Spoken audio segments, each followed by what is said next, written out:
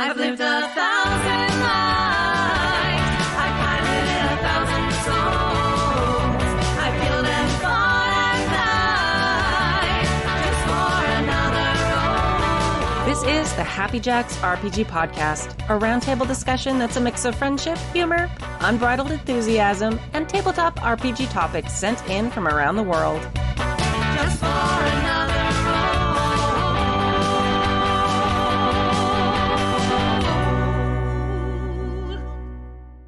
Welcome to Season 30, Episode 5 of the Happy Jacks RPG Podcast. My name is Kimmy.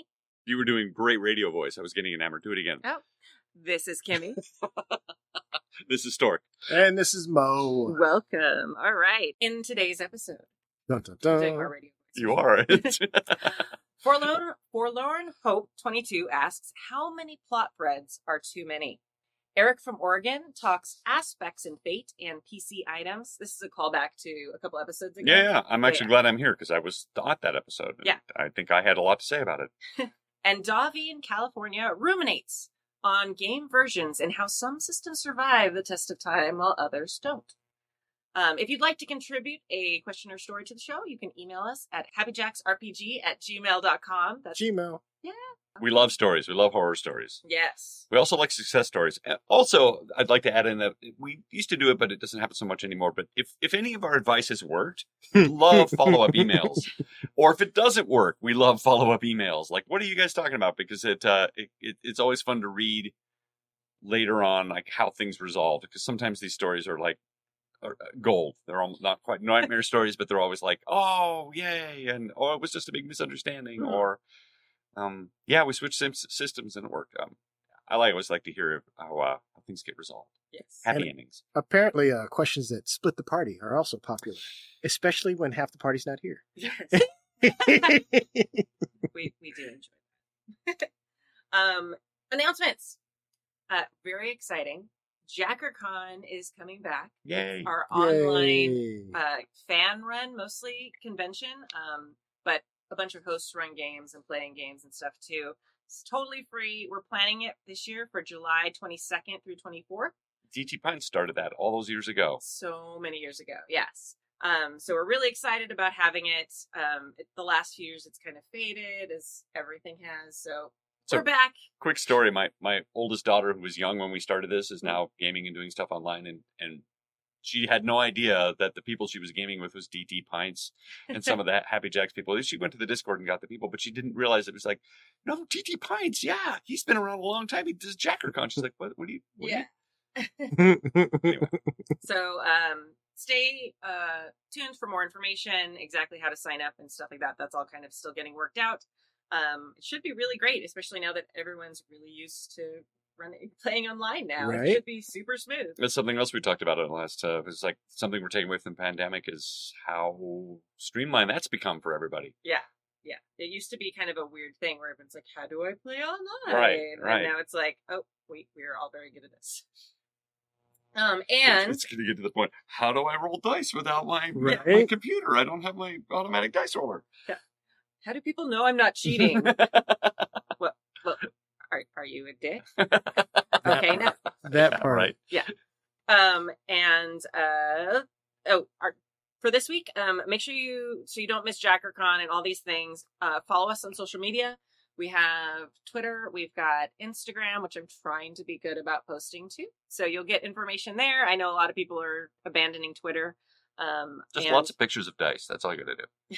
Every Lots of pictures. week you get another picture of dice. Yeah, well, there's announcements and stuff there. And we also have a Facebook page and a Facebook community if you want to like hang out and chill with people too. So we are at Happy Jacks RPG everywhere. So And I hear the Discord is rocking. yes, I was picking one thing to say, Stork. The Discord's I just got in the Discord Oh yeah, and I learned how to make a GIF. a gift. That was like my little lesson for Yes. the day. I was like, oh, okay, Mo, this is how you gift. Here we go. All right, Yeah. okay, friends. All right, everybody, watch. Miss Kimmy's going to show you how to gift on the Discord. Back when I was a kid. Yeah. We pronounced them GIFs. GIFs. Right? Oh man, I spent most of today. My students are working on a research project, and so today is the day I taught them how to do Google Slides. So literally all day I've been like, highlight, and they come up. These are the fonts. Click on the fonts. Pick a font that I can read. Right? That everyone can. Yeah. read. Klingon is right out. Yeah. I mean, that I Web, probably could. webdings. Yeah. Webdings. The Everybody's wingdings, yeah, that's all. wingdings. Yeah. Yeah. Oh man. All right. I think that's everything. I'm super excited about JackerCon. It's been it was this really big thing for the community for a while, and it's just fun. It was an honor Yeah. that someone had taken the time and effort. And DT Pines basically spearheaded it himself for years. And would gather these together, and it was a 24-hour marathon. And it was just an honor that he was so moved by the podcast that he wanted to do that himself. Yeah. And I think he still listens, and he's still a fan. But running an online 24-hour game thing marathon is a lot of work. Now, I think at the time he was also a crab fisherman, so he was used to staying up late and the hard work, but not so much anymore, maybe. But anyway, we were all like, really? Wow, it was an honor. I'm still honored. It still blows my mind. Well, it's a little easier now too. There's like a whole bunch of different ways to have people sign up online and people volunteering to run games. And now that everyone's so good at running online, it's like, Yeah. here's my Zoom link or here's Right. my Discord link or whatever. So it kind of runs itself when people volunteer and you have it all organized. So, See, that's the point. Ah. Organized. Yeah. But yeah, I mean, we have people in so many different time zones. Just looking at our world map, That's so cool. we have all continents. It's exciting. But so I'm expecting to have games. That's why we kind of put it through the 22nd through the 24th, because there'll be people who are gaming on the 23rd. Well, it's still the 22nd for somebody else in their game, and the so weird. 24th. So that's honestly like the thing I'm most like. This greatly amuses Kim. Yeah. You know, it'll be winter in Australia and summer here. Madness. So yeah, Yeah, so it's Christmas for gaming. It's like, what do you mean? It's August? What? Right? that's how time zones work. It's so weird.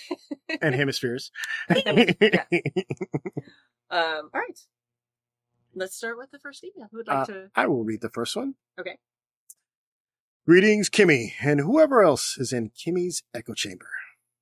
Do you have a name for this place yet? This is Dio. Dio. Dio is the name of our studio. Okay. The echo chamber. Dio. Hopefully by the time you read this, you have gotten your new studio to the point where you are happy with it and you can take my gentle ribbing in the spirit it was intended. See, this is a joke about the first couple episodes we did in here where there was a terrible echo in all the mics. So now there's just a slightly annoying buzz that most of you can't hear except me. And now As- you're going to hear it because I just mentioned it. But anyway. As this not is just a host but a listener, I think Kimmy hears that more than anybody else. great. Start just like face palm. Like, why did you say that? Last night, my players in our long-running campaign said something that surprised me. In a rather offhanded manner, they started talking about how they were losing track of all the various plot threads that were waving around Oh unfinished. boy. Now a bunch of that is their own fault for moving on to the next shiny thing before the previous villain was defeated. And even more is just the way the consequences of running a game for a year and a half. Mm-hmm. Lots of things get left by the wayside. Mm-hmm. But this did get me thinking. How many unresolved plot threads in a game is too many? Obviously, there's an upper limit. If the players can't resolve anything because the GM is just constantly throwing buckets of problems at them, they also don't get time to resolve. That would just lead to frustration. On the other limit, a game with only one thread feels railroady to me. It's a proclamation by the GM. This is what you're doing today. Get to it! I personally feel that having a bunch of possible paths to adventure and problems to solve makes the world feel more alive and gives the players more choices and thus more agency. However, I refer back to my players losing track of all the things that are going on. Maybe I've overstepped and have just produced a confusing mess. What do you think? I'm aware that the number of acceptable threads is going to vary greatly depending on the length of the game being played. A one-shot won't have time for more than one possible problem. Untrue. And 10-session games probably have time for a main storyline and one storyline per character. But for a long-term campaign, how much is too much? Thanks and love, Forlorn22 on Discord. I don't think there's a numerical value you can attach to this. In fact, I think that's unfair. Mhm. I don't think you can say there's 6 isn't just enough and 8 is too many. Because it depends on the size of the plot threads and even the type of game that you're running. we've suffered this in the vampire game. Mhm. There were so many little things that were going on that we've lost track of stuff, and it's disappointing because when I play a video game, I'm a completist. Every side quest I got to finish. Every main quest I got to get to, and eventually gets to the point where you just can't do it alone, or you need help, and it takes too much time, and you abandon it. But I hate having the plot threads just hanging there. I Yeah. want to find them. I'm like, and then I have to go back and do them with them. Personally, I think that if you start throwing in more than 2 or 3, especially if your players have abandoned them or forgotten about them, you're doing them a disservice. Mhm. Because I almost think the GM at some point needs to remind them or have some sort of way to remind the players, because they get caught up, Yeah. they follow a thing, Mhm. and you need to remind them that, well, there's this other event you guys maybe skipped over. I don't think it's fair to say that 3 is not enough and 6 is too many. I think it really is going to depend on the type of game you're running and how many people you have. There's maybe a caveat to this, which is if all of your players have a backstory thread that's left hanging, it's almost unfair to the rest of the players to peruse those threads to their end, because it leaves the other players without anything to do. Mhm. But you have to be careful how you do that. You have to make sure that everybody can help the dwarf find his hammer and regain the kingdom, and then you guys can go help the elf find his bow to reclaim his kingdom, and then you can go help the human find his Fork. to reclaim his pub, or whatever it is. Humans are boring. You know what I'm it. saying? I know it. Everybody knows it. Right? See, I'm actually going to disagree. Good. And, We like that. and I don't know if I'm disagreeing, but I don't necessarily. I need more of the tone at which things were said, because I have been a very sensitive GM before, and I have heard things that maybe were said in the spirit of fun and taking them seriously. Mm. And so, you're doing your best. You're coming up with all these ideas. Mhm. You're being all the NPCs and the bad guys. You're being tactical. You may have maps. You're trying to bring all the threads together all at the same time. And then you hear a rather offhanded remark. Mhm. What did your players think of this? Yeah. I think that's where I would actually start, because, it's like dating. Some people think dumb jokes are, the worst thing, the kiss of death, and other people, they like dumb jokes. So, That explains why I was single for so long. everybody has to find their someone. And then, so it's possible Mhm. that people want to play games where they're kind of going on a mission and squirrel, they see something else and they chase the other shiny. And some people might also be self-aware enough to realize this is what they do. Mhm. So, like what Stork and I were having a conversation off mic earlier. Sometimes you have to figure out what game you're playing, and, I think it's a rather new convention in the last 5 or 6 years, but, ask the PCs, the players, Mhm. to add something to it. Yeah. I think, yeah, I agree. Like you have to give the players some agency in adding and contributing to the story. Like, it's collaborative storytelling, right? Yeah. Like, and I like that point, and I like that addition to it. Like, you can't be so focused in on, okay, I can have 4 active plot lines that Right. then you start rejecting the things that the players are contributing. Right. Absolutely. Right. And that, I don't know, on the scale of one plot line to Lost, the series. Or is there? Oh my God. It even depends on your players too, Yeah. like how Yeah. into that they are. I bring up Lost because my husband loves that show so much, and I tried watching it once, and I think I had the exact same thing this email is about, where I got really into, there was a black horse that appeared just miraculously on the island in Right. one spot. Right. I'm a horse girl. I'm like, oh, it's a magical black horse. It Right. it symbolizes something. It means something, and like it's there, and like this one character seemed really moved by its sudden appearance, and it was like a flashback, so it was part of her backstory, and it never showed up again. It was just an homage to Black Stallion, which was Yeah. also on an island. Right. I don't know. It was so annoying. I was like, I became very invested in this thing, and which, like you said, Mo, like I think was probably someone's like, we'll throw in this weird thing for once. No one will care. It'll be Right. great. I'm pretty sure that's what Lost did, is they wrote themselves in a Yeah. corner, and then every week they had to write 100%. themselves back out of it. This was like season 2 or something. Yeah. It was like way early on before they'd painted the entire room except the tiny 2-inch square they were standing in. Well, that's a Yeah. great Yeah. analogy. I like that. So Well I like played. watched, and I was like, okay, horse. And I watched like the rest of that season, like waiting. No more horse. It never came back, and I got so angry I stopped watching the series. And nobody mentioned the horse ever again? never Nothing. mentioned. They didn't even say anything. Like, Weird. never happened. I went on like wiki because I was like, I must have closure about this She went on horse. Wiki, she went on Yeah, Reddit. there was like nothing. It was like mystery black horse. Right. And I was like, I hate everything about this show. I'm very frustrated. I'm never watching this again. But that's exactly my point. Like Exactly. some people want closure, Mm-hmm.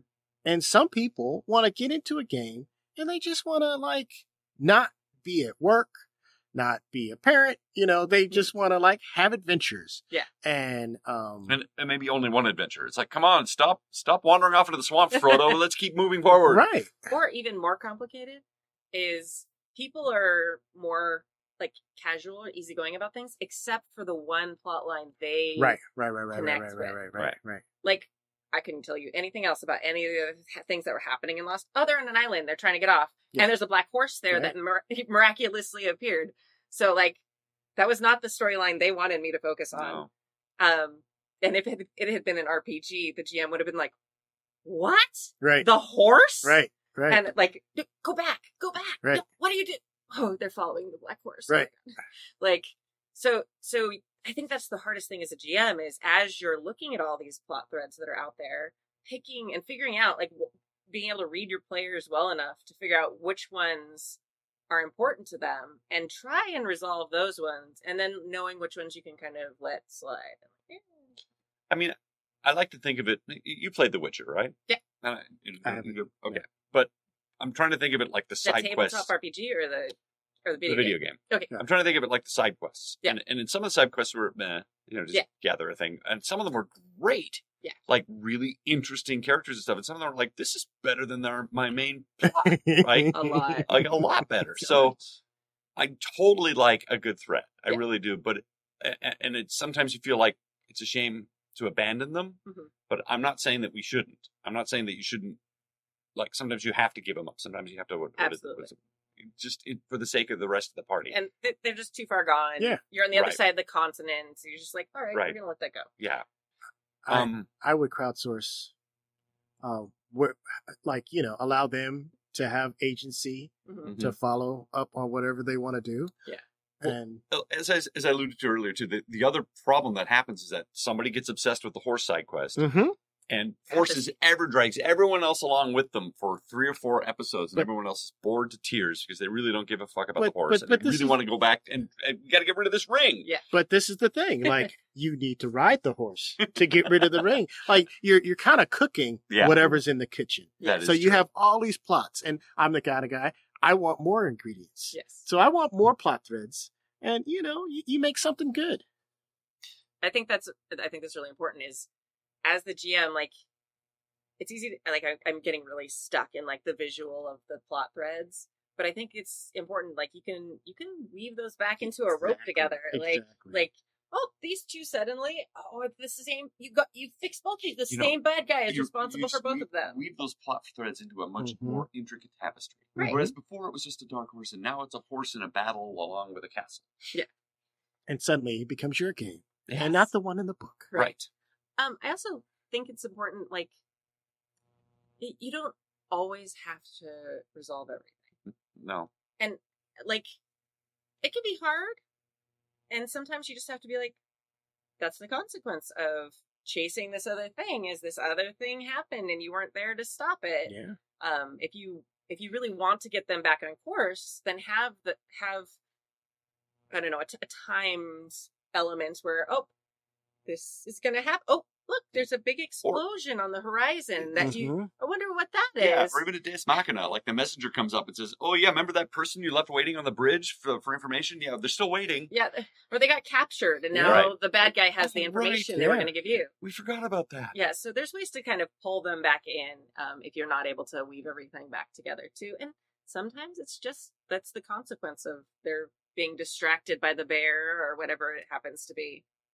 It is collaborative storytelling. It's Yeah, true, and I exactly. think sometimes Stu's philosophy was just sort of you chum the water, you throw out some plot threads, and then you stop because the players are going to make their own complications too. Mhm. So at some point, they're going to come up with their own plot threads too. It's like suddenly they bring in an ex-wife or they bring in a family member, and now there's a plot with their family that you weren't even anticipating. You had nothing prepped, and you got to come up with.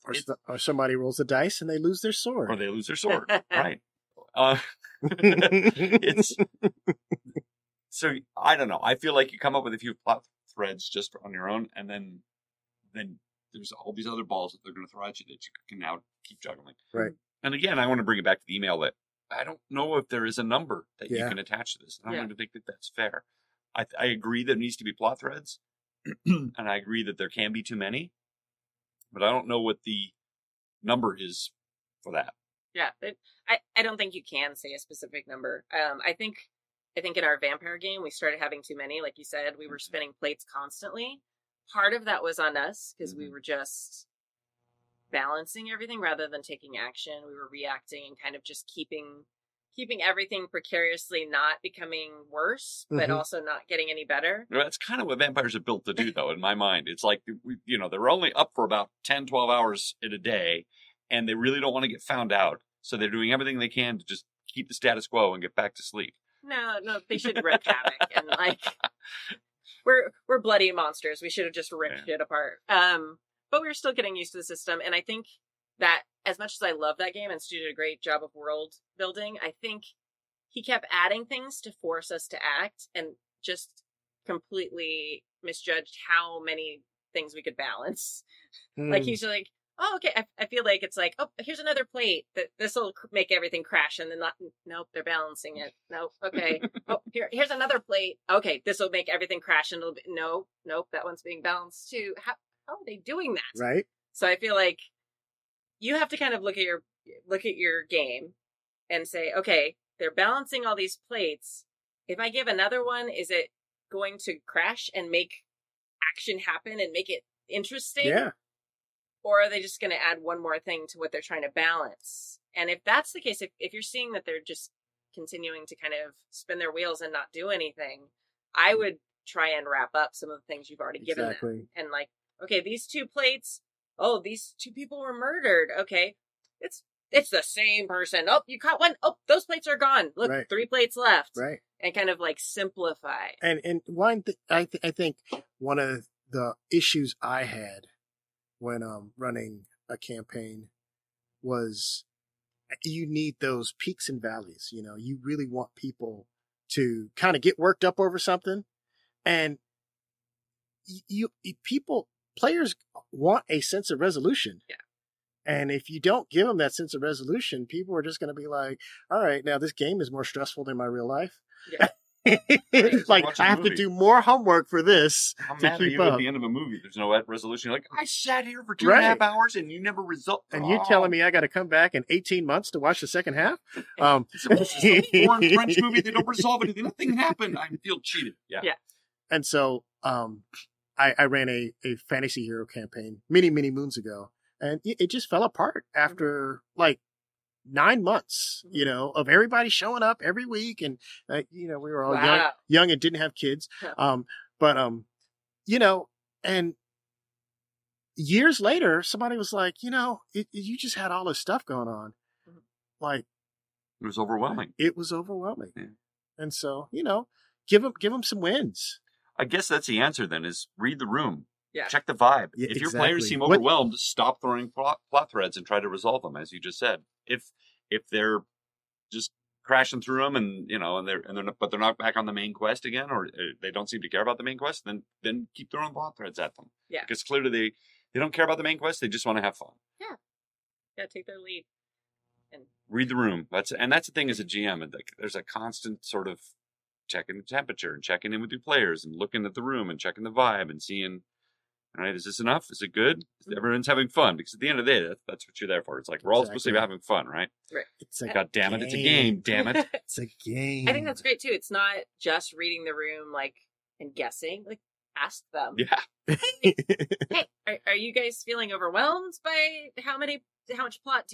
Are you lost? Do you know where to go? Do you have a plan? Right. And giving them time to plan is actually one of the best ways without necessarily asking straight out. Just let them talk. Yeah. And if they're talking and they're kind of talking like they're going to resolve things, that gives you a hint. If they're talking like they're like, this is how we make sure this doesn't explode, but also nothing in the plot moves forward, then you can make it explode. Well, or just say, hey, I'm feeling like you guys don't know what to do next. Is that the case? Don't worry about breaking character. Right. You're making a story with them. So ask them straight up and be like, do you guys know what's happening? And I think that'll give you a lot of information on how many threads you have out there, how you can weave them back together, and if there are too many or if not enough. It's very interesting that a lot of GMs don't. It's almost like you're an actor and you break the fourth wall and ask the audience. Yeah. Is that what you're going to say? Yeah. But it's okay Yeah. as a GM to actually talk to your players as players and say, well, out of character, timeout. Is everybody okay? Right. Are we all right? Yeah. You guys know what's going on? Is there anything we can do? And Yeah. that's perfectly acceptable. We sometimes forget that. I hear you guys saying this isn't your dad's D&D. All right. That was a good topic. Yeah. Thank you for that. Yes. Thank you. Thank you, Forlorn 22. Oh, I'm going to read this one because not only am I from Oregon, but it's also about the email that I was on. So, Dun, dun, dun. Eric from Oregon talks aspects in Fate. Greetings, Happy Jackals. In listening to Season 30, Episode 3, I was intrigued by the discussion about how the loss of gear could affect player agency in certain systems. At first, I dismissed the idea, especially when it comes to Fate.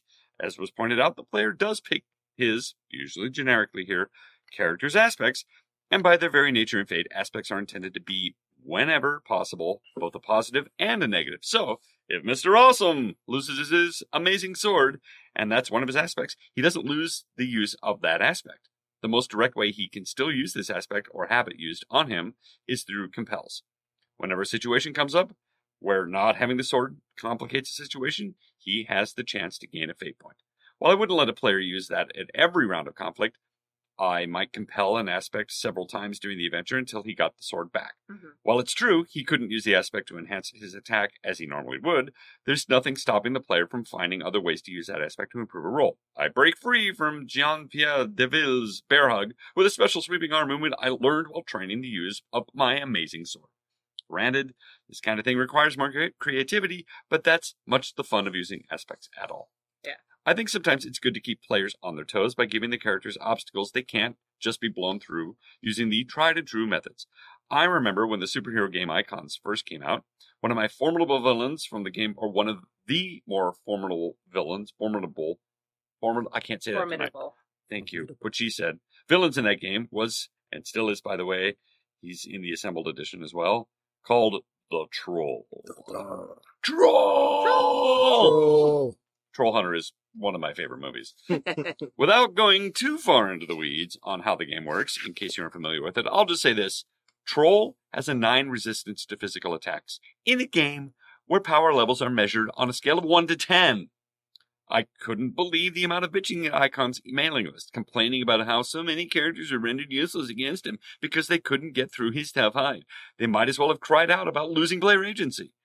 To his credit, the designer patiently explained that many times in superheroic stories, the players, or the heroes, think outside the box in order to defeat a villain.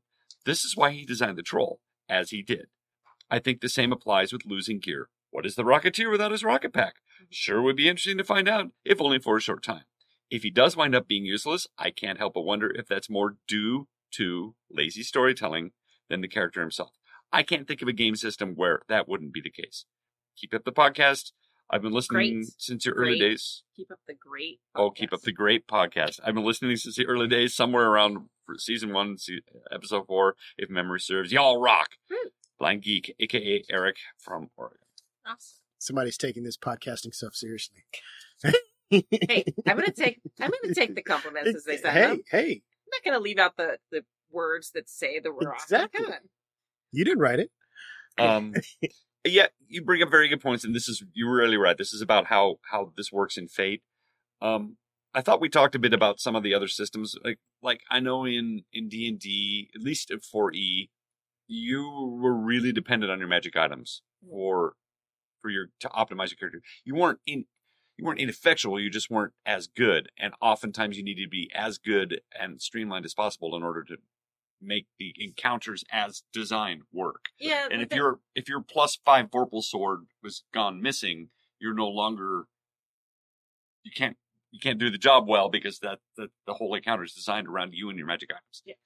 I push back on that just like, and I thought about this a little bit more after we had that discussion the other day. For D&D, you don't make your character around those items. Those No. items are things you get as you go. Yeah. So it's like, if it's not player agency, if I give you something and then I take it Then I away, take it away. it can annoy you. Yes. It could be like, I used to be a rock star and now you fucking made me a roadie. But But I feel No, that's like, true. yeah, I feel like in D&D specifically, like, unless for some reason you let everyone pick a magic item to start as part of, you know, a higher level campaign or something, it's a little different than in a lot of systems where people put points into getting a specific item or the aspects. And in it's Fate. true. People are upgrading magic items all the time. Yeah, It's like, yeah. oh, my +6 Vorpal sword. Screw that. Yeah. I'm driving that one. Yeah. Suddenly the weapon you've been carrying that has this Yeah. amazing backstory. Oh, fuck this shit. Okay. Yeah. need that one. Right. Like in video games when you're like, oh, break it down for parts. Okay. Yep.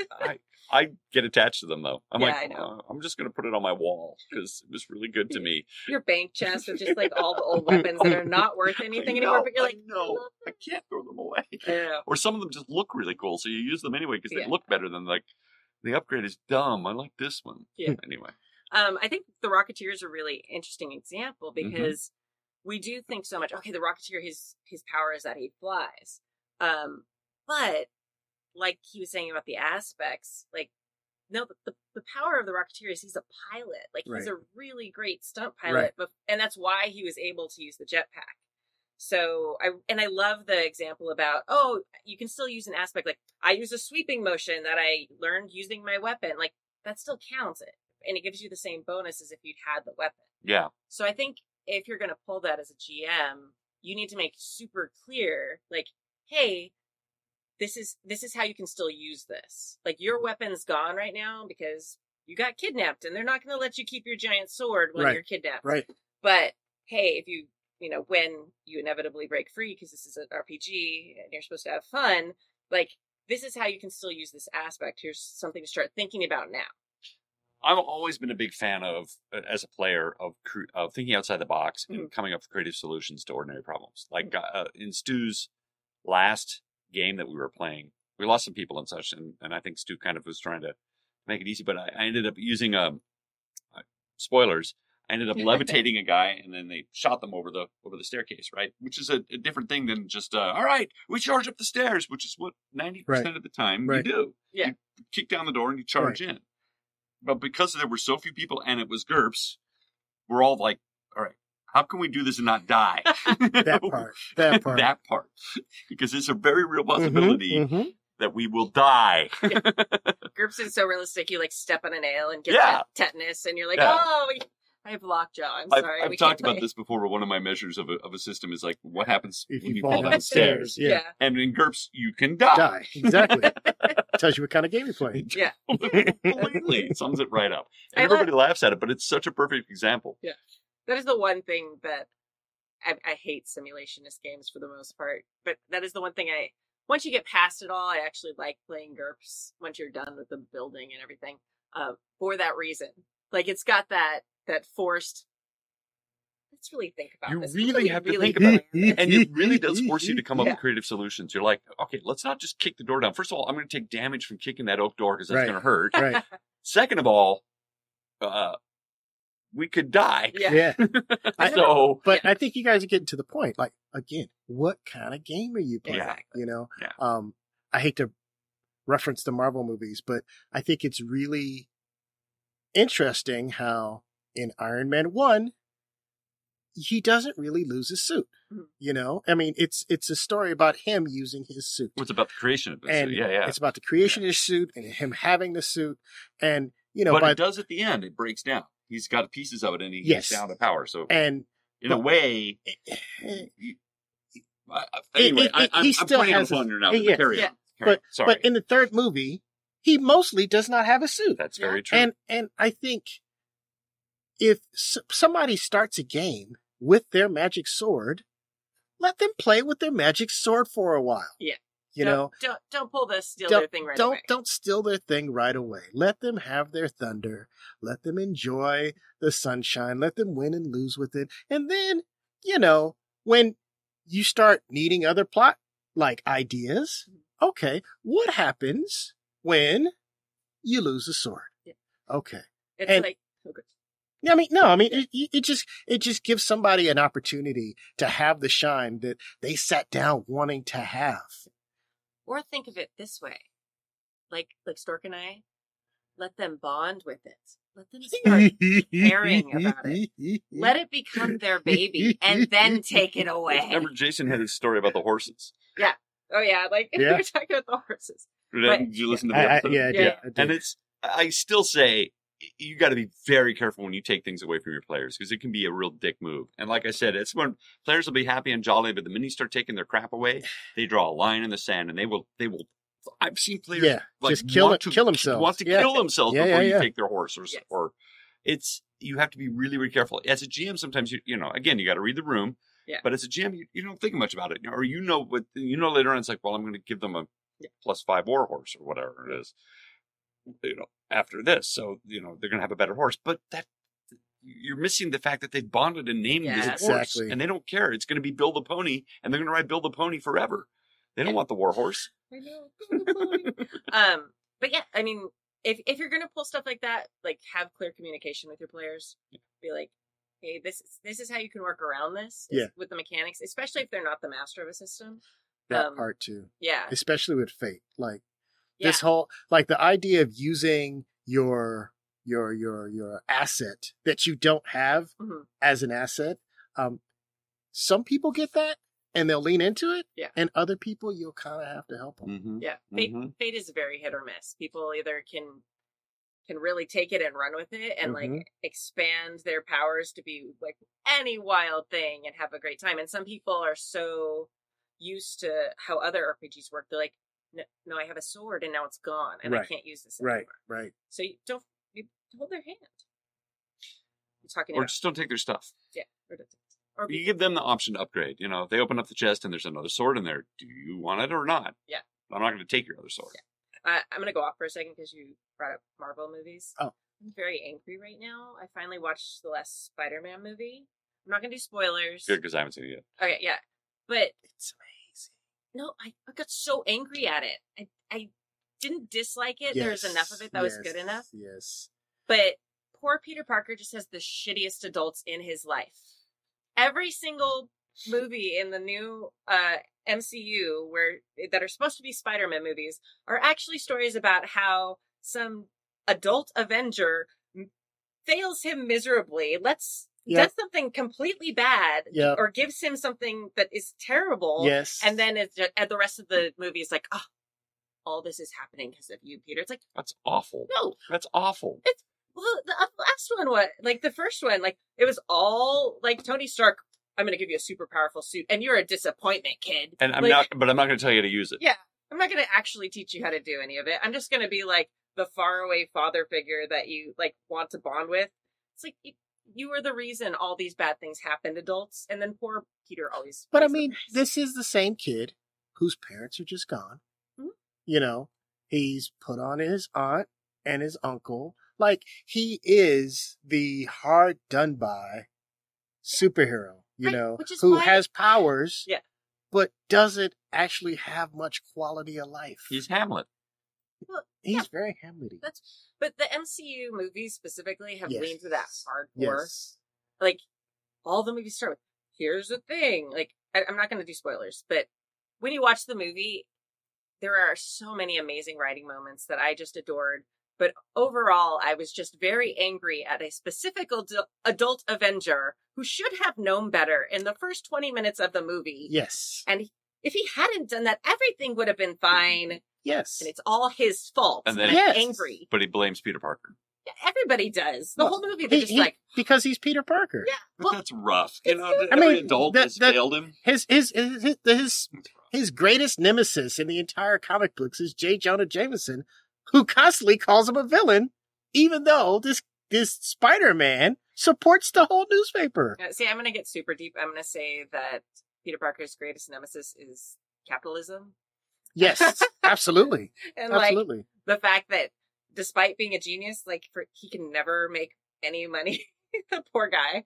Like, I feel like at some point you should have invented a small tech company Yeah. to fund your. He does in the comic books. I know. Eventually, Yeah. depending on which one Which you're comic talking book? about. Yeah, because there were like 5 of them at one point. Well, yeah, there's Spider-Man, so many Amazing Spider-Man. Spider-Man's. Yeah. Now that's been taken over by Batman. There's like 15 Batman comics running, but And anyway, Flash. And, so yeah. I loved it, and I will definitely watch it again. But that's like the biggest flaw. Like you look at it and you're just like, no, that But adult. at least you had a reaction unlike Eternals where you're like, No, Eternals. I got very angry at. okay. All right. So, I yelled at my mom. My husband was like, "Shh, the kid's sleeping." Shh. this is garbage. Oh man, like Angelina Jolie, warrior goddess, nerfed in the first. Yeah. They took her stuff away. They took They her took stuff, her stuff away, away. and her stuff was Yeah. like her abilities and her Yeah. self-confidence. Oh my god, I think I'm yelling into the mic. I'm sorry. I'm going to calm down. So next I was week on very the upset. Happy Jacks Marvel podcast. You just- No, because all of this stuff ties in. It does. It It does. I'm yeah. kidding. I I'm mean, kidding. Yes. I'm an old comic book fan. I haven't read comics really since the 90s, so my knowledge stops between the 70s and the 90s. But Yeah. I have kept up on most of the major storylines. And I'll say this about comics is that you can read about a storyline or something and you get caught up for years because they will chase those storylines for 5-6 years before they Mhm. resolve them. Yeah, and actually, you don't know it, but No Way Home has a lot to do about losing something. Yeah. So it's very interesting. But Stuff. stuff. So, yeah, And- it's available now. I should be able to buy it and watch it because I don't want to go to a theater. No, you can rent it. That's why I watched it the other Yeah. day. It's on. Marvel. Yeah, I think No. you have to rent it. It's You know, not yeah. on Disney we watched it on Apple Plus. TV. It's Is not, it on Disney it's Plus? not now? on Disney Yeah, Plus. no, yeah, It's a you have to Sony rent thing. it. So I think it's on Amazon and all the Yeah, things. Sony stuff. And you can watch it, and there's really amazing moments. Like some Okay. of my favorite Yes. moments. I still of haven't any. seen Spider-Verse either. That was another thing. That. I know. The I know. best You're one of judging all me. of I them. can feel it. It's like Feel you judging me from all the way over there. best. I know. I'm judging right here. I know. The soundtrack for that one is just chef's kiss. And All right. there's a great example of how you take a lot of plot threads and tie them all in together as one. So many. Yeah. Right? And they all come And- together in a No, happy body. but they don't. Yeah. Most of them are not resolved. Yeah. But it Ooh. also like it kind of doesn't matter. And it's okay. yeah, it's okay. It's absolutely okay. and that's part of like the lesson he learns in life. It's Exactly. Like, hey, like you can't always wrap everything up Yep. in a perfect bow. Yep. And all the adults will betray. No, Even the your, adults even your own act- selves. The adults in that movie, for the most part, are actually very Okay, cool. good. Like, What? Yes. Yeah. No spoilers. Yeah. No. For the most part, but like you can look at those adults and be like, they are trying. They are trying. They are trying. They are doing They their want to best. do the right thing. Many of them can't. Yeah, but it's not like the recent movie or the other Spider-Man with Tony Stark too, where it's just like you're being a terrible adult. Stop yeah. it, Well, I mean, that's And, like, Tony Stark's thing. right? Yeah. But like, And if you look at Iron Man 1 and Doctor Strange 1, they're kind of the same movie. So yeah, they're kind of the same person. but Tony Stark should know better by then. Like he's been No, through no. Iron Man 1, 2, and 3. He did a lot of emotional growth in Iron Man 3. Okay, this is getting to be No. too long of a part of the podcast. Sorry, but 3 is like my favorite because of like, Really? yeah. Hmm. It, One is mine, but 1 is fantastic, but 3 really. I always gets- love origin stories. Yeah. But And it was my childhood brought to life watching all that happen. I'm like, go watch it, and then we'll talk about it another time. Yes. And you'll be like, I know exactly what you're talking about. And Okay. you should have known better. oh, I'm pretty sure I know who you're talking Yeah, about, immediately. but I don't want Like to. immediately. Just made the trailer. I kept waiting for like okay, there's going to be a thing that explains No, ridiculous. No. No? All no. right. I I'm think just that being thing mean. comes out on Friday. Yeah, I just want to do like. Yeah. You know what? In the Doctor Strange movie, some of that might actually get resolved. Yeah, I think so, but it was just you just stare at it and you're like, It's right there. I wouldn't even do that in an RPG with a character I wanted to die. Like, why would you make that choice? Anyway, Milk. buzzing. Mailbag 3. Mailbag 3. I'm trying to fix the thing. All right. Mailbag 3. Davi in California. Hi. Hey all, those of Poxy and Mary. Ooh, And Mo, too. I like that. Yeah. Hey. I got the reference. Yeah, I'm not a Mary wife anymore, but close enough. Love listening to the revamp of the show. While saddened by the concept of Stu escaping to have a life outside the studio, it did get me thinking about the revisions or / versions of classic games. I don't think Stu's actually outside the studio. Better not be. He's still in the studio. I mean, that's great because then he's like hanging out in my backyard. I don't know. Oh, outside this studio. Yeah, sorry. I was just kidding. That's a That's bad what I joke. was going to. It was a terrible joke. At what point is it a version just to make it better? Fix problems. Makes more money selling version splat books. For example, I was a diehard hero / champions fan for many, many years. Most very excited by that. So was I. Yeah. The first couple books built well on each other. We used them for several years until we hit 4th edition. There we settled in, much to the dismay of several folks' college careers. Ooh. And probably ran with it for around a decade. Ah, the sweet memories of youth, frolicking across the fields of a 12-hour gaming day, nary a care in the world. I'm exhausted after 4 hours now. I remember doing 8, 10, 12-hour marathons for sure. We'd break, get food, come back, game some more. Stu is saying he doesn't have the stamina he had when he was younger. Yes. It's crazy. Let's move on. Yeah. 5th edition Hero came out. It clarified / rewrote a lot of the rules. While some of us were grumpy about the change, it became what I've run for folks for the past 16 years or so. It's not my favorite. I feel it got a bit too wordy and clunky, but it was still the same system for the most part. When 6th edition came out, though, it was just too many things changed, and it pretty much killed any desire of mine to continue the game. The elegance and nostalgia were gone, and instead, it felt like a bloated corpse of my beloved genre, and the energy required to teach a new version just left me empty. It's very dramatic, but It is. I get that. I totally understand where he's coming from. Yeah. Me too. In contrast, let's take a look at the most popular loved, hate, codependence game in the world, D&D. I like the codependence. Yeah. I started playing back in the 80s. I played every version since then. I felt lukewarm about 2nd edition, but meh. 3rd was a giant shot in the arm for the game, and in many ways swarmed the halls of gaming cons. 3.5 was a good cleanup, though publishing complete new books seemed a bit excessive in my humble opinion. The 4th edition D&D came out. Nerd rage was mighty, and the Pathfinder folks went off with their beloved mechanics, hunched over the rules in their darkened caves, whispering, "Precious." Well, I could understand the viewpoint. I did play 4th edition for a bit, and even managed to have a lot of fun. Mostly because I loved the people I was gaming with, and they were fun. It had its flaws, and it definitely split from the prior edition on many levels, but it still mostly worked. Then 5th edition came out. It seemed to do very well. A certain angry dungeon master commented, "They are selling nostalgia." I can see that view, but honestly, the system seems so much cleaner than anything in 1st or 2nd that I think that assessment is kind of off. So, we have 2 systems within a decade of each other. One has lost a lot of its fan base over the years, Heroes, while the other one had an upswing in the market with its change, D&D. Is it complexity of systems, marketing, or just the fundamental of actually talking with fans and play testing with a variety of groups to keep in touch? Idly curious about what your viewpoints are on this, especially with the age ranges between Stork and, well, everyone else on the group. Ouch.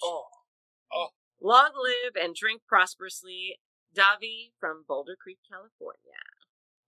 I probably gamed with Davi at a Dungeon Con many moons ago, back in the 1st and 2nd ed days.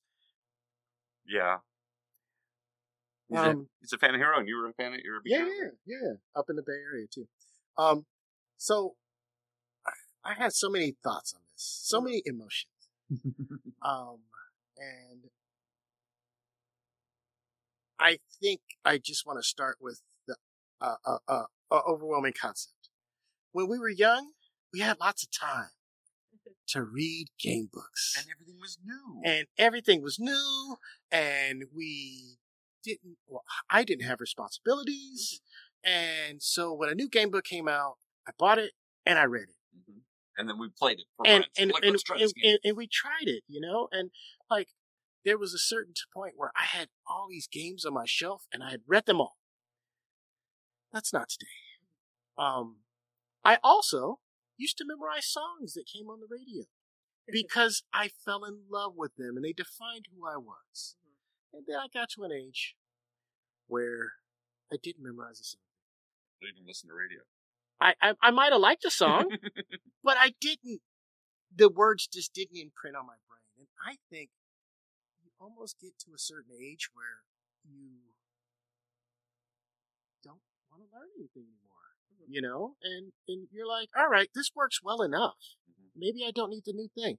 Like for me, I was out of the hobby for about 12 years. And when I came back in, everybody was talking about 5th ed coming out and all this other stuff of D&D. And I was just like, I read 1st ed, I read 2nd ed, I read 3rd.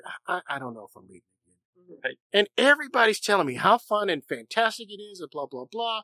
And I just, where's the time? Right.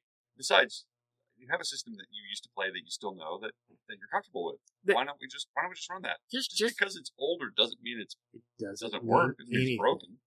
If you can get your friends to play it, right. It's like any other game. Yes. So I don't know. That and I've designed a game.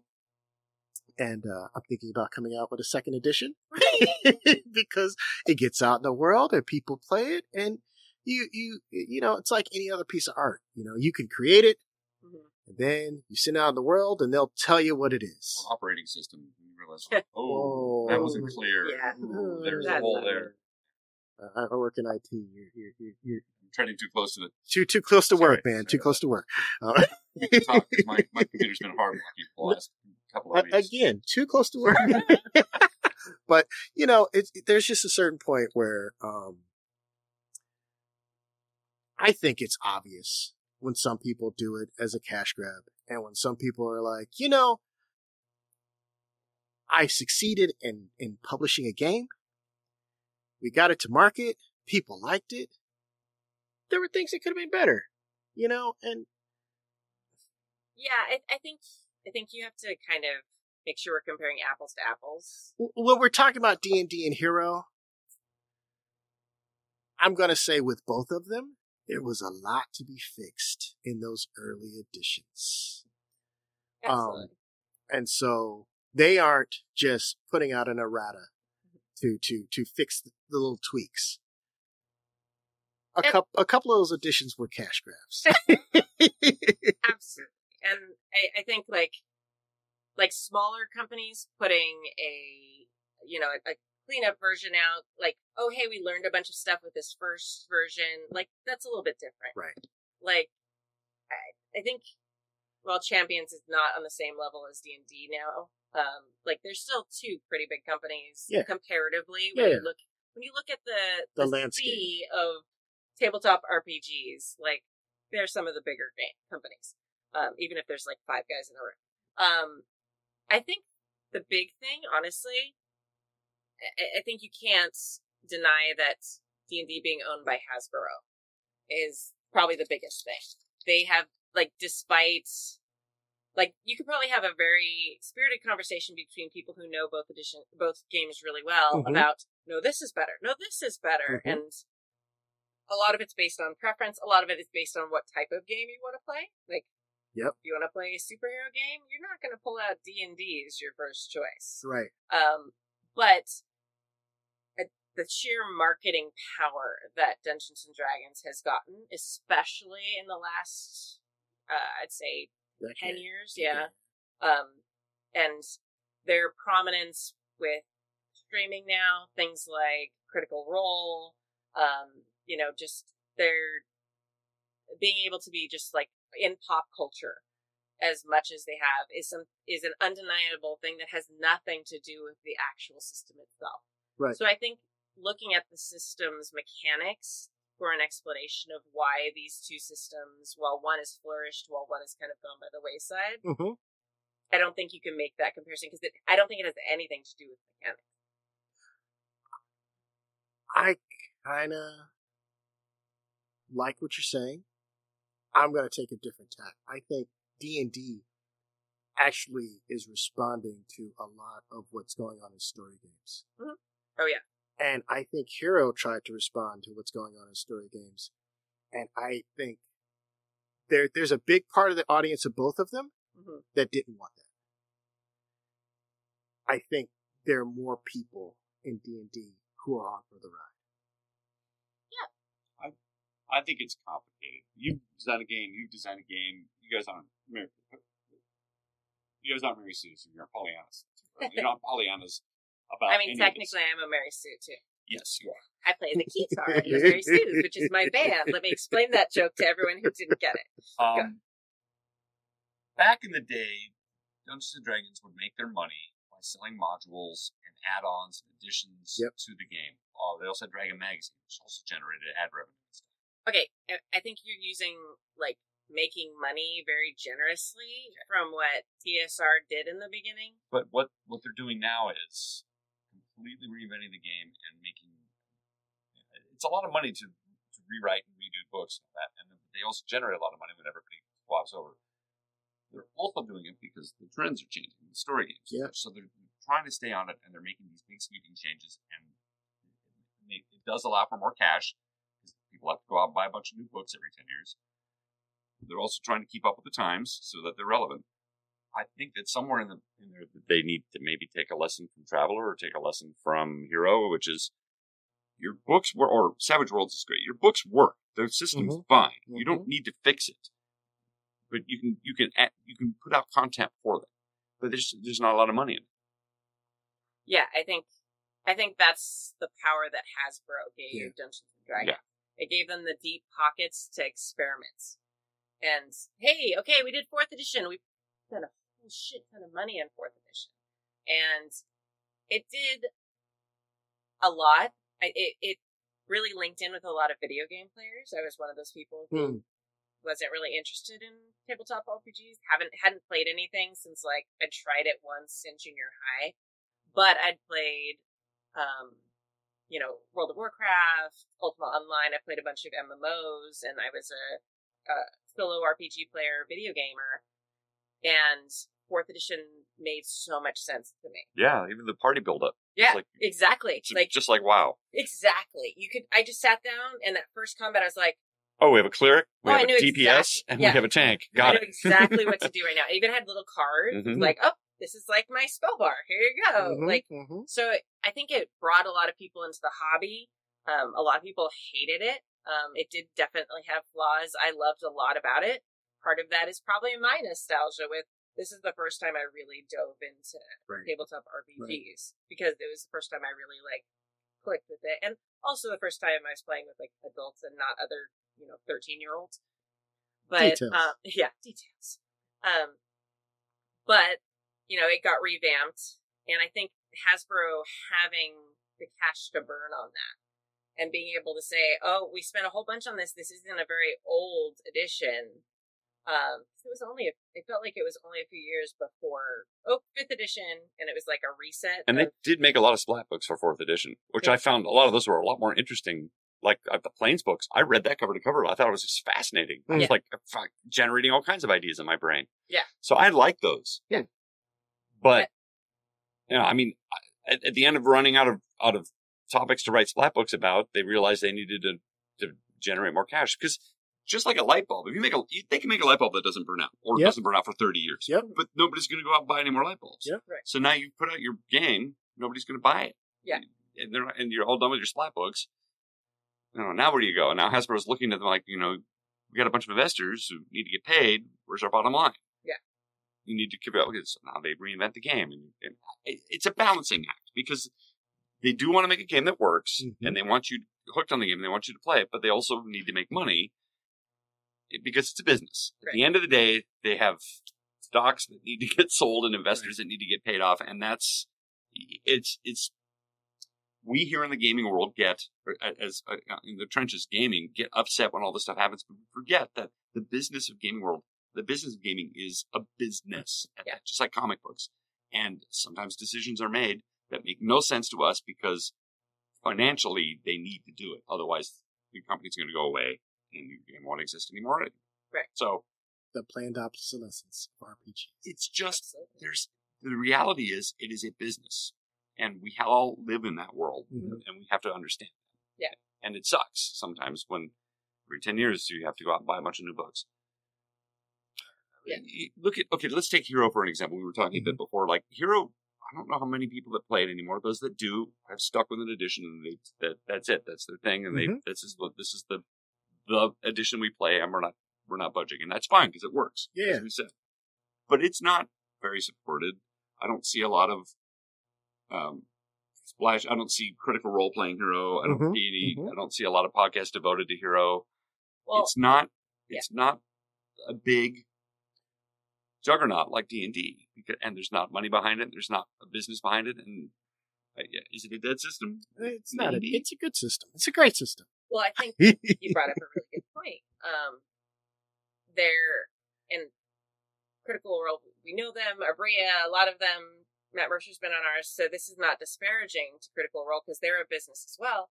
Like, you probably won't see a big competitor to D&D on Critical Role because they're sponsored by Dungeons and Dragons. Mm-hmm. So Again, this is just business. This is the Yeah, way things work. exactly. So, and they're doing great, and they have a fancy studio, and they do have all these amazing things because of their partnership Mhm. with Wizards of the Coast and Hasbro and Dungeons and Dragons.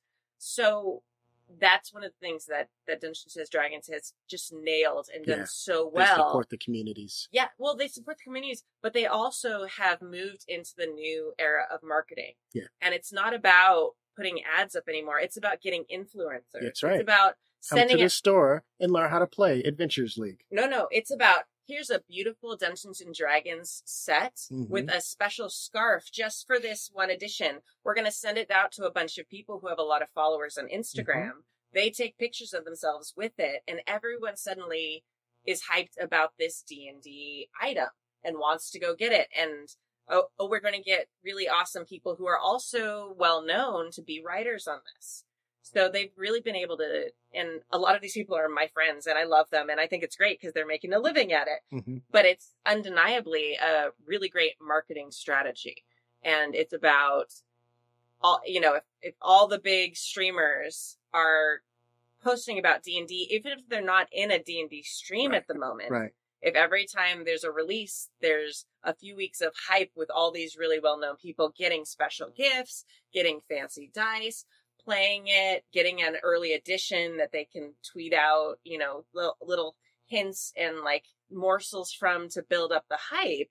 Then when they launch their go-to stream actual play of this, whatever adventure or splat book or for whatever it is, then there's already that anticipation.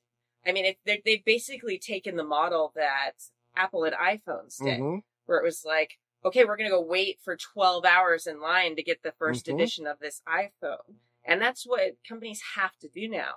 And so many RPG companies haven't come to that Or they realization, or they don't have the scale. yeah, they don't have the money. funds. Yeah. Yeah. It's expensive because a lot of times when people are like, hey, I got this beautiful thing, some of them are getting it for free, but a lot of the influencers I know, they get paid. Mm-hmm. It's like, But even the upfront cost of making and packaging the one, collecting the game, and getting the scarves made and Yeah. packaged printed is a lot of money. Yeah. that a lot of people just don't have upfront. So But much. what I'm hearing Kimmy say is D&D is growing the pie, Mhm. Yeah. and they haven't recently tried to sell the whole slew back to their audience. And, I think both companies did a thing where they tried to change the whole line as opposed to coming up with something Mhm. new, Well, and there is a lot of like rumor about 6th edition or whatever they're going to call it. Right. And what's going to happen, because it will happen eventually, it always happens. You will start seeing hype about it first before they might have a small announcement.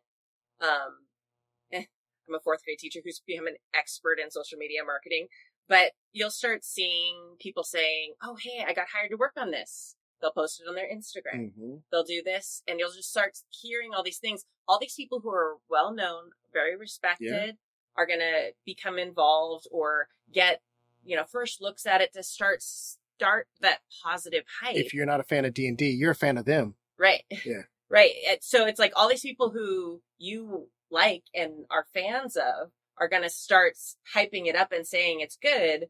So by the time it actually starts to be like the rollout old school marketing where it's like ads in places and banners at your friendly local gaming store, there's already a huge fan base who's like excited and waiting and wanting it. And that landscape's changed too. I mean, gaming stores are closing by the dozens. There's no banners anymore. There's no other place to advertise anymore. Nobody has, Dragon Magazine doesn't exist. People are like, what's a magazine? Yeah. It's a feathery, papery thing with words in it and ads. Right. The landscape is changing so quickly that I laud anybody that can keep up with it and figure out new ways of marketing. It takes money to make money. Yeah. And not everybody has Hasbro's deep pockets. Again, D&D still has to make money at the end of the day. They can't lose a bunch of money because otherwise Hasbro will drop them as well. Yeah. And So they make a lot of money. They're good at it. All the money that they're paying out for these influencers and to keep their brand on the forefront of people's minds, that things like Champions, things like GURPS, even, other systems that also have great qualities, have things that they are awesome at, just can't afford. Right. And all of that is investment. that's why you need to listen to Happy Jack says, we'll play Traveler and we'll play Savage Worlds and keep these games alive and in the zeitgeist and in your memory because everybody needs to play Traveler. Well, and that's why we rely. Save the travelers. That's why we rely on Patreon. We specifically are no longer working for ads, and we don't try it. We've never really. I think we did a sponsored game once, and it was like very clearly not for us. It was like the whole time we're like, can we do that if we're representing a company? I don't know. It's like, no, we want to play games we like. We want to play games for fun.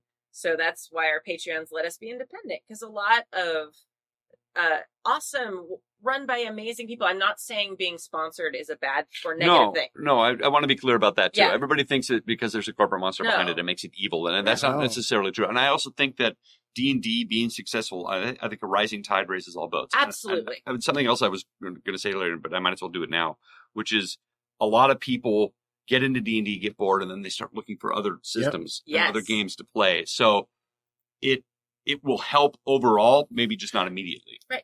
There's a lot of people, and I've been asked so many times, like, do you get angry that Critical Role is so successful? Not at all. No. And it's like, no, like so many people have come into tabletop RPGs because of Critical Role. Yeah, the pie is so much bigger. Yeah, and it's like maybe some of them will only ever play D&D. Some of them may never actually play a role-playing game. Yeah. They might just watch.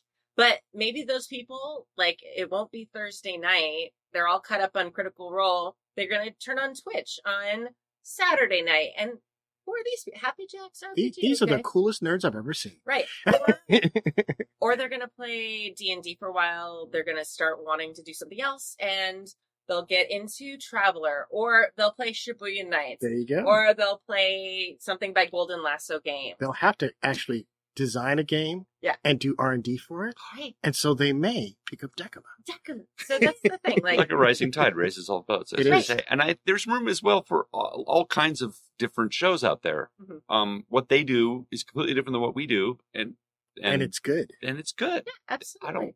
Unless it's bad. And people like to, pit one against another, and they like the drama and all that. And I'm, for one, it's tedious. Yeah.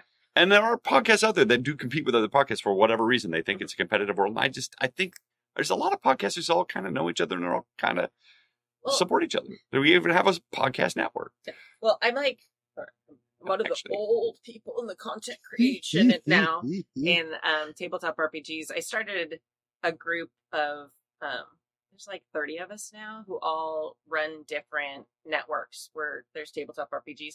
We're all the behind the scene managers. None of us are like the stars of the network or anything. but it's all of us who are like doing the scheduling, messing with cameras, doing the recording for podcasts, scheduling the podcasts, releasing it onto other SS. We're all doing all the like behind the scenes work, and we're talking.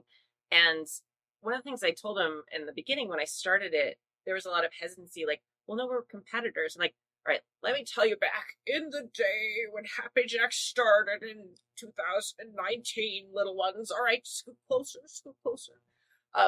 We used to share the airways, and because that's something we did. Like we would guest on Fear the Boot, and they would come on our show and Kicked in the Dice Bags and all these old podcasts. Kicked in the Dice Bag. Right?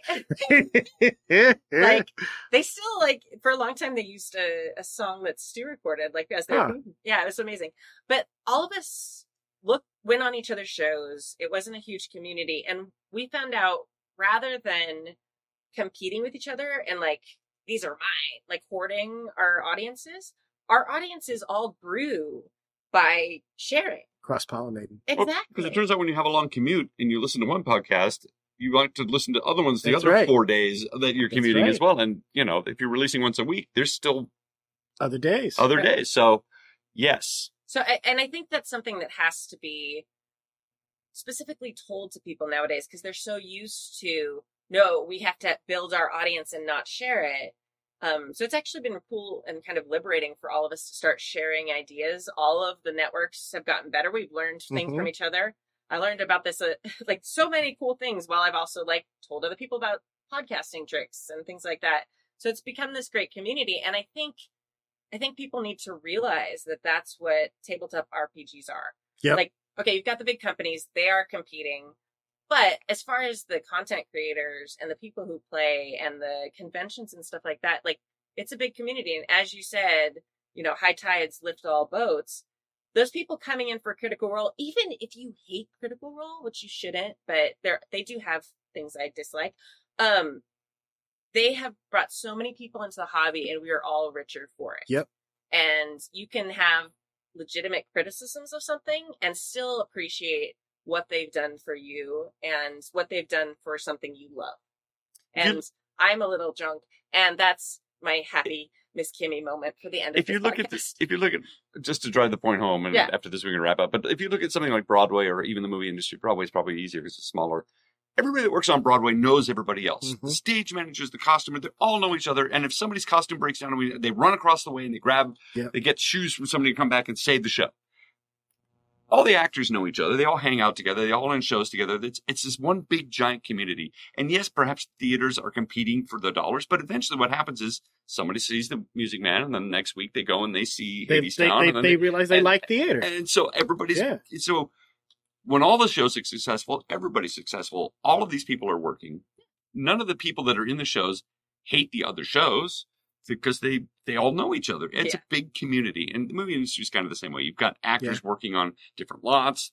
All of the people behind the scenes, we jump from lot to lot, show to show, place to place. We all know each other. Yeah. It's a big community. And if you start saying, I hate that person, I won't work for them anymore, suddenly your world gets very small. You start burning bridges and you start it's not smart, but it's also just not good for anybody. No. It gets tedious, it gets old, and you get, who needs that in their life anymore? And at the end of the day, there are more people who don't know anything about RPGs than there are people who know anything about RPGs. At the end of the day, you go to see a show and you're entertained by the show and it's awesome. You don't need to know how There are more how people. the witch flies. There are more people that don't know what a podcast is. Right. Than there are people who listen to podcasts, and That's we true. should all be ambassadors. Yep. For these hobbies. Yes, I was listening to a podcast that's a very boring podcast about statistics of podcasts for podcasters. Well, that's Is it- so meta. Is it It's- called It's a podcast. Simply Podcast? Simply It's called The Feed, the but feed. it's basically like a podcast for podcasters to get the latest data about podcasting. Yeah, it's very meta. But they were saying that like It's since just not the pan- available in any podcasting. It is, but Stark is very amused by my nerdiness. No, just the meta-ness of it all. I'm sorry. Carry It's on, okay. please. But they were talking about how, especially in the last couple of years because of the pandemic, I think it's like 60 or 65%. I listened to it like 2 weeks ago. of people have listened to a podcast. Mhm. And it's something like 89 or something like that know what a podcast is, Yeah. even if they haven't listened to it, which is so wild that Yeah. it's so different than just a few years ago, even. So I think things People have a lot like, of time on their hands. yeah, well, recently. and things like Spotify and the fact that, well, the big change was a few years ago when Apple put their podcasting app as a default Right. on Everybody's on phone, iPhones? desktop. Yeah. Yeah, you didn't have to go into iTunes specially and find it anymore. Or they were like, podcast app, what's that? And then they found it. So, And what's also helped, again, all right, this is all marketing. Well, after this, we'll wrap up. But it's like, fine. for example, people have gotten really into the true crime podcast, and it had their minute, right? Yes. And maybe there still is, but what it did is it made everybody aware of podcasts in general, and everybody's going out and finding things in their oeuvre Mhm. that they like. Yeah. And so, the word podcast is not only up on people's radar, but now that they're like, well, I don't particularly like true crime because I want to be able to sleep at night and not think that there's somebody outside my window. I'm going to go play D&D. Yeah, no, it's exciting, and I think especially the last 2 years, the ability for people to connect over large distances and kind of rethink how they can be creative in a Yep. communal way is Yep. really interesting. Whether that's with podcasts or streams or all these things, I think if we really start to look at it, and I think long term it'll take a while to see that there are going to be some cool, creative, artistic benefits forced by the hardships of the last, and the challenges of the last few years. Hopefully they stick around. Hopefully those challenges are behind us. Soon. All right. Back to live gaming. Back to live gaming. All right. I Hoot, think that's it. Yeah. That was a good, deep discussion. I don't know if people will like it. It's a big behind the curtain. And, Yeah. I think that if you're listening to a podcast, sometimes it's kind of fun to see how it's done and maybe some of the stuff that are out of it. Yeah. I was always fascinated, like with Star Wars, not necessarily with the story, but how they did that. Yeah. It's always fun to look at like how that was achieved. I'm endlessly fascinated by behind the scenes stuff. Right. Yep. Endlessly. And this is also like I'm constantly thinking about with Happy Jacks. So. Yeah. All right. Well, thank you for joining us for season 30, episode 5 of Happy Jacks RPG Podcast. My name is Kimmy. I'm Stork. I'm Mo. Please remember to follow us on social media. We're at Happy Jacks RPG, all one word, everywhere. Twitter, Instagram, Facebook groups, everywhere. I even see us on YouTube. Yeah, we're on YouTube. We're absolutely on YouTube. I made a TikTok. There hasn't been anything there yet. Every time I see one of our things on YouTube, I call it up and give it a thumbs up. Yeah. Give us a thumbs up on YouTube. Give us a thumbs up on Helps the YouTube. algorithm. Yeah. Well, follow us on whatever social media you prefer so you can get updates on cool stuff that's happening, JackerCon. You'll get information when episodes are released on our podcast feeds or when we're live or if we've got cool things coming up. Not mentioning MeWe specifically. Damn it. Now I did. You just mentioned. I- In not mentioning it, try not to think of a purple cow, and that's all I can think of now. the chat room tricked me. Okay. All right. All right. And I think today we're going to leave you with a song. Renaissance Fair is still going on. Oh, yeah. So If you're local, come see us. Come say hi. Seek me out. Come say hi. Yeah. Somebody the other day came up and very sort of nervously said, "Hi, I'm so and so. You're Stork. I've listened to the podcast. You guys have done me a lot of work. Thank you." And I'm like, "Great." Darren, I think his name was. I don't know. Yeah, he messaged me on Twitter. He's like, "Are you going to be at fair?" I'm like, "No, I'm sorry, I'm not there." It's very cool to meet you. And again, please come and introduce yourself. We might be busy, and sometimes we might seem like we're rushing off, and it's usually because we are rushing off somewhere. But it doesn't mean we don't want to see you, and it doesn't mean we're trying to be rude. It's always awesome to interact with everybody. I love it. Yeah, so that's the Southern California Renaissance Pleasure Fair, Mhm. and it's going on for 4 more weeks, I think. 5 more weeks. 25 more weeks. It's on. You can look up Ren A lot. Fair, and it's there. I think it's renfair.com with I no think E the at the end. 21st and 22nd is the last weekend. And performing there is a band that I used to belong to called the Merry Wives of Windsor. Yeah, so we are playing today in homage to Fair is a song called Sailed On by the Merry Wives of Windsor, and you can find them at mwow.net.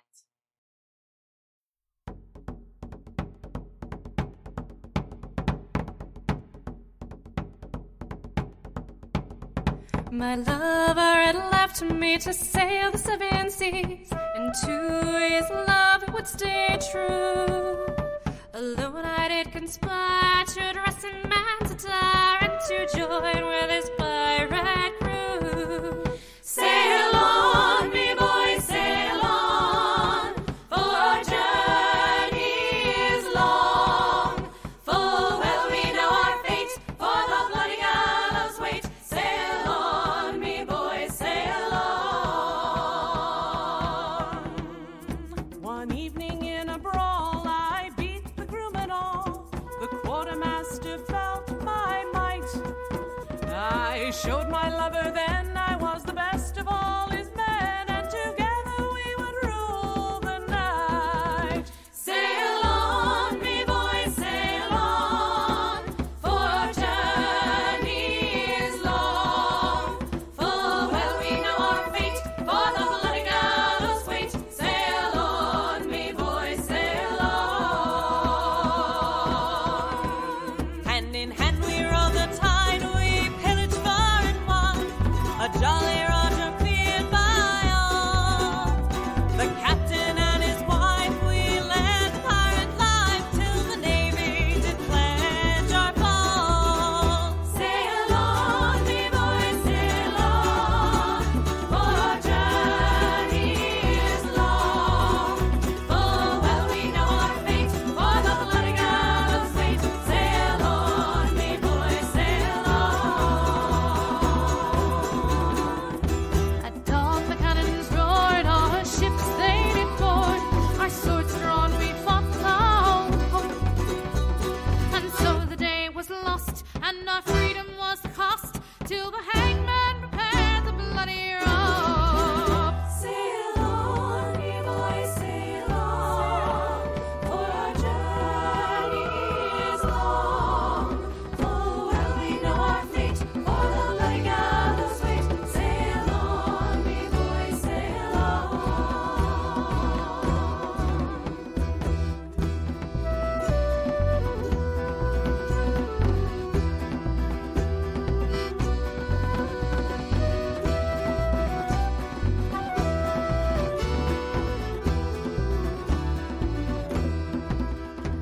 My love met his doom, but the child within my womb forced the fools to spare my life. But those bastards I do warn, though my child is unborn, she will avenge her family strife. Sail on, me boys, sail on, for our journey is long. Full well we know our fate, for the bloody gallows wait. Sail on, me boys, sail on. Sail on, me boys, sail on, for our journey is long. Full well we know our fate, for the bloody gallows wait. Sail on, me boys, sail on. Sail on, me boys, sail on. Sail on, me boys, sail on.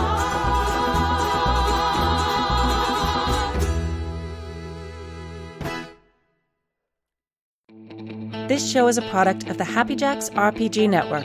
The Mary Sue's performed our intro music, and our ending song was played with the express permission of the artist. Visit happyjacks.org for more information and to find all our streams and podcasts.